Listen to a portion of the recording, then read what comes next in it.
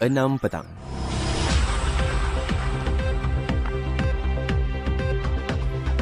Antara paparan berita hari ini, galeri pameran dapur mok kita dilancar di Muzium Negeri dan Maidam terus salur pelbagai bantuan kepada golongan sasar.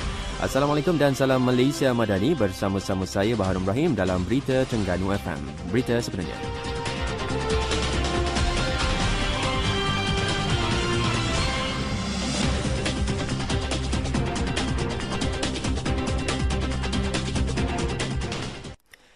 Bersempena pelancaran galeri pameran dapur mok kita di Muzium Negeri, lebih 60 jenis makanan tradisional masyarakat Terengganu termasuk kuih muih dipamerkan.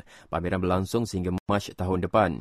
Jelas pengarah Lembaga Muzium Negeri, Cik Muhammad Azmi Ngah, turut disedia resepi kepada pengunjung yang berminat untuk menghasilkan sendiri kuih muih dan makanan tradisi tersebut.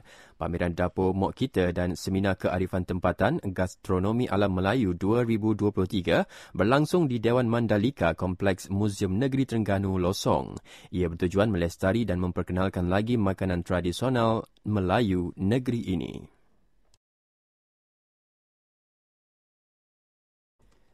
Maidam terus menyalurkan pelbagai bantuan kepada golongan sasar. Terbaharu melalui anak syarikat Maidam Property Sdn Bhd 100 asnaf di Pulau Redang disantuni.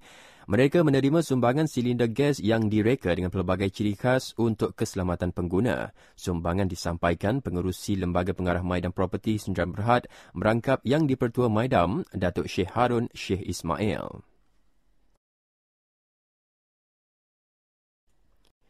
UMT menubuhkan Persatuan Kerang-Kerangan Malaysia sebagai usaha melestarikan sumber krustasia serantau. Jelas Naib Chancellornya, Profesor Datuk Dr. Mazlan Abdul Ghaffar, inisiatif itu akan diperkasa kumpulan penyelidik dari pelbagai universiti. Mereka akan mengaplikasi hasil penyelidikan masing-masing sekaligus menyokong usaha menjamin keselamatan makanan sumber akuatik seiring keperluan negara.